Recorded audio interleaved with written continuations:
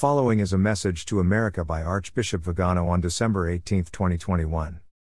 Dear American people, dear friends, for 2 years now, a global coup has been carried out all over the world, planned for some time by an elite group of conspirators enslaved to the interests of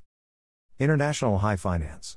This coup was made possible by an emergency pandemic that is based on the premise of a virus that has a mortality rate almost analogous to that of any other seasonal flu virus, on the delegitimization and prohibition of effective treatments, and on the distribution of an experimental gene serum which is obviously ineffective, and which also clearly carries with it the danger of serious and even lethal side effects. We all know how much the mainstream media has contributed to supporting the insane pandemic narrative, the interests that are at stake, and the goals of these groups of power, reducing the world population, making those who survive chronically ill, and imposing forms of control that violate the fundamental rights and natural liberties of citizens.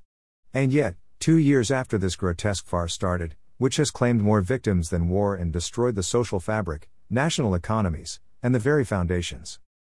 of the rule of law, nothing has changed in the policies of nations and their response to the so-called pandemic.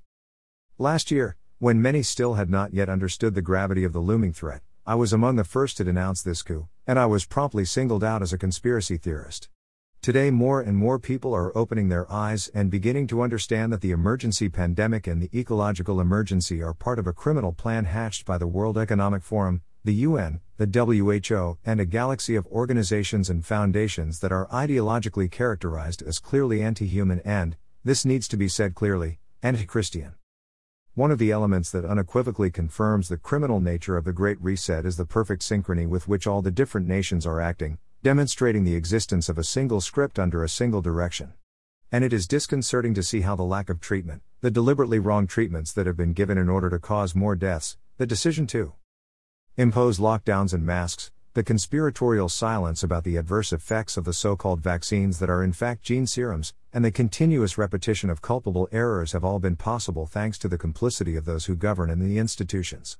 Political and religious leaders, representatives of the people, scientists and doctors, journalists, and those who work in the media have literally betrayed their people, their laws, their constitutions, and the most basic ethical principles.